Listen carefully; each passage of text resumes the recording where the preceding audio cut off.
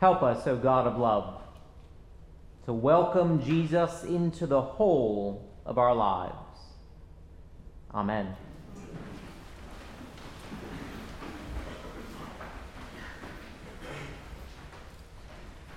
On what authority are you doing this? That's a question that most of us have probably asked or been asked. We live in a society that has trained us to value autonomy above pretty much everything else. The right to self-determination is written into our psyches. We see ourselves as the consumers who have the power of choice, as directors who have the power of control, as constituents who have the power of a vote.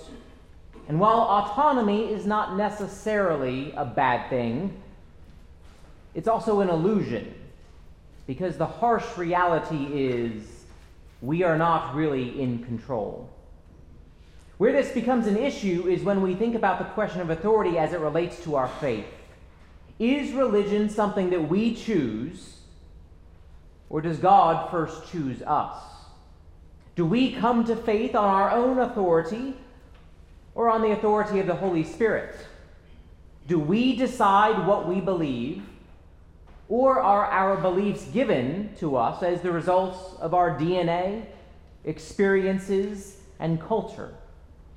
I know it's fashionable in our society to talk about the importance of autonomy and free will. The rights of the individual are generally seen as something sacrosanct. So if I were to suggest that none of us really have free will, I'm sure many of you would disagree, maybe even rather strongly. Our response to being told that we are not truly in charge of our actions and decisions is quite often belligerent and hostile. But many philosophers, theologians, psychologists, and brain scientists, they're not so sure about free will. Now, my aim this morning is not to convince you about something related to neurology or philosophy. Instead, I want to speak to those places where you feel stuck, those issues where you feel bound up by something bigger than you, those problems beyond your ability to solve. To do this, we need to open our imaginations as we interpret the passage we heard from Mark. Jesus and his disciples went to Capernaum, where they encountered a man possessed by a demonic spirit, which Jesus exorcised. Now, there might be a few of us who hear this story and think, yeah, that sounds just like what Jesus would do. But many more of us think, how quaint. For most of us, we do not live in a world in which we worry about demon possession. Rather, we worry about those who worry about demon possession. Unclean spirits normally don't make the list when we try to diagnose a problem. And so our first interpretive move when we run into a story like this one is to demythologize it. We say something like, well, you know, they were doing the best they could, but they didn't know about schizophrenia, epilepsy, PTSD, or dementia. So instead of giving this guy a medical diagnosis, they just called it a demon. But now we know better than to be so superstitious as to believe in unclean spirits. We don't need a miracle because we have medicine. In his excellent formation hour last week, Trevor Eppheimer talked about chronological snobbery, the idea that we are the enlightened ones, and those in previous generations are trapped in their ignorance. Yes, I am quite thankful for the advances that we have in science and medicine. But it's also true that we have forgotten things that our ancestors knew very well. We have become closed off to wisdom that is deeper than a microscope or telescope can ever find. So instead of explaining away what's happening in this exorcism, let's consider, even if it's just for the next couple of minutes, what it would mean that Jesus cast out an unclean spirit from this man. Because even if we don't believe in ghosts, goblins, or demons, we all remain haunted by things that we cannot explain or solve. As is only going to become more and more obvious until November, we are plagued by division and intractable partisanship. I would call the current state of affairs an unclean spirit. The line between propaganda and journalism has been blurred with devilish consequences. We are haunted by our regrets, our past, our traumas, our sins. Our society grapples with the demonic realities of warfare, racism, and poverty. Many people suffer in the grips of addiction, depression, and illness. What is a demon other than something that is bigger than us? Something that has control over us, that is beyond our ability to make it go away. Because if we reduce everything down to pathology, we will be limited by the limits of politics and medicine. But if we see Jesus as an exorcist, as the Messiah who contends with the dragons that we cannot slay, with issues we cannot even fully comprehend, with truths that we are not ready to face, with problems that we cannot overcome, well then, the peace and healing that God desires for each of us and all of us together becomes possible. It becomes something that we can actually hope for and pray for. To be very clear about this, I am not at all suggesting that the solution to cancer or racism is just praying more, or pretending to believe in things that we don't actually think are true. Self-delusion is not the goal of faith. Instead, the goal of faith is participating in what God is up to in Jesus. And in Jesus, God is working to make all things well. A wellness that is bigger than our brokenness, a wellness that is more authoritative than our beliefs or our doubts. And because of Jesus, we know that God desires our flourishing and our forgiveness.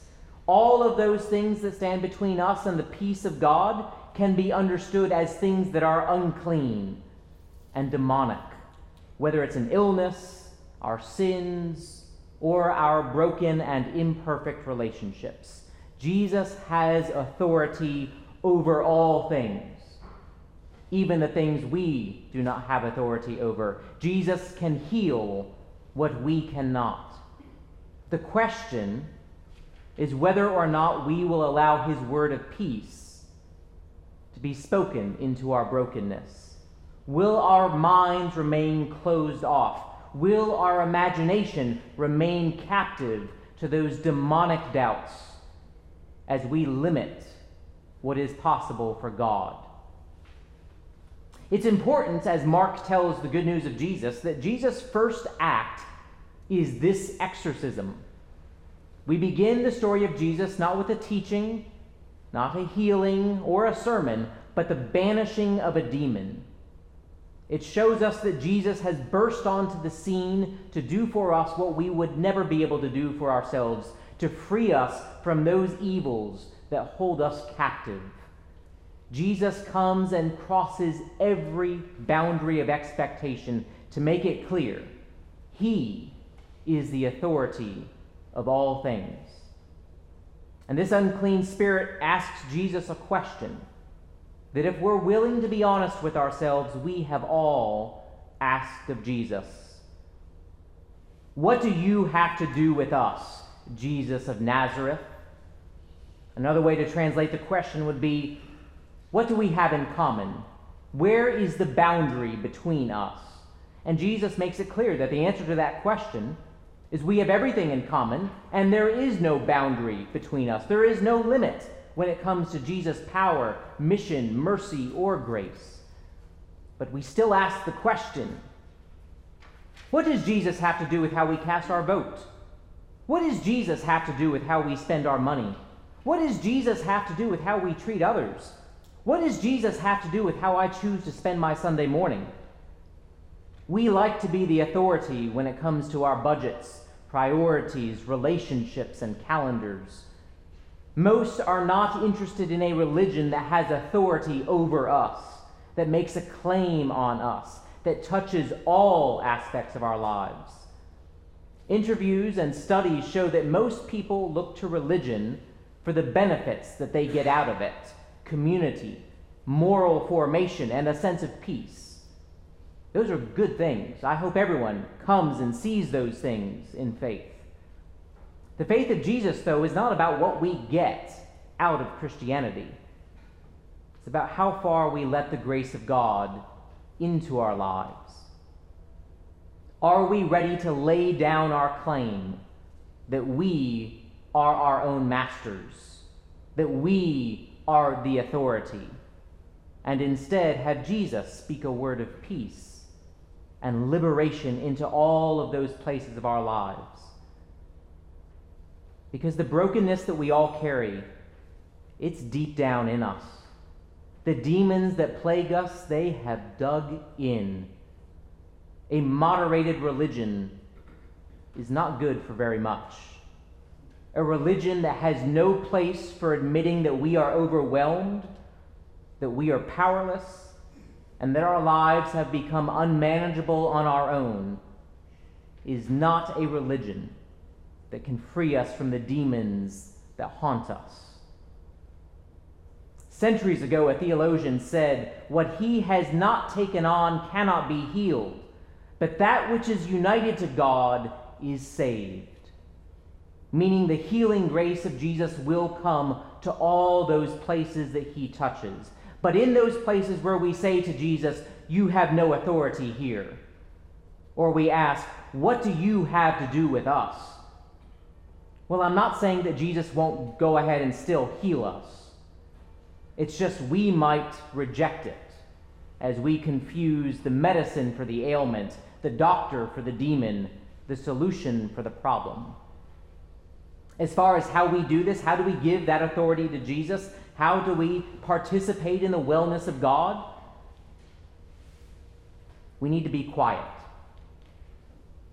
Notice that Jesus and this demon, they don't struggle with one another.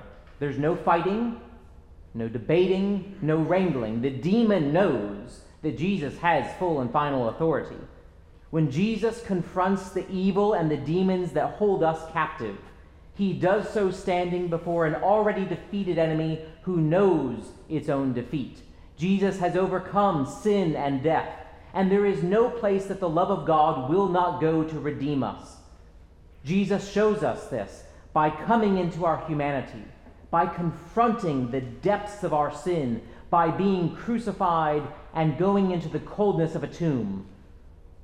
But love, by definition, cannot be defeated. Love always wins. And so on the third day, Jesus rose with all power and authority to make all things well. That's why Jesus doesn't struggle with this demon, because he knows his authority. He knows he is the Lord of all. And so Jesus simply says, "Be silent and come out of him." Be silent.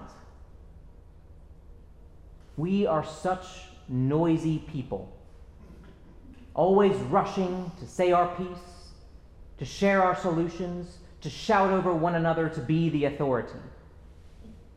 Jesus tells us to be quiet.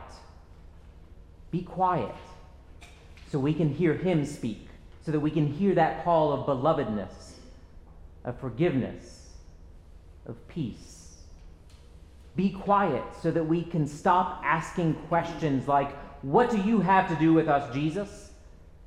Stop telling other people why they are wrong and we are right. Our world is just so noisy. We would all do well to speak less so that we can listen more, so that we can stop deluding ourselves into thinking that we are the solution. And then Jesus tells the unclean spirit to come out. Can we welcome Jesus to speak to those unclean places in our lives and society? The first step is to admit that we all have demons to exorcise, unclean things that need to come out. Can we admit to ourselves and to God, I really didn't handle that well. I was meaner than I needed to be. I assumed I knew the full story before I reacted. I didn't give them the benefit of the doubt before I jumped on them. I was not as generous as I might have been. Can we name our fears, our mistakes, our prejudices as the demons that they are, as things that hold us captive, things that have authority over our thoughts and actions? When Jesus speaks that word of grace into our brokenness, come out of him, come out of her, will we cling on to those demons because we don't want anyone to see that they were inside of us? Because we've become so accustomed to them being there that we don't want to figure out how to live without them? Will we welcome Jesus to meddle in our lives? Not just parts of them, but the whole thing. We are not in control of our lives as much as we like to think we are. But thanks be to God, what is in control of our life? It is not chaos. It is not brokenness. It is not the demonic. Rather, the final authority over all of us is the peace of God which passes all understanding. Let's be quiet and listen.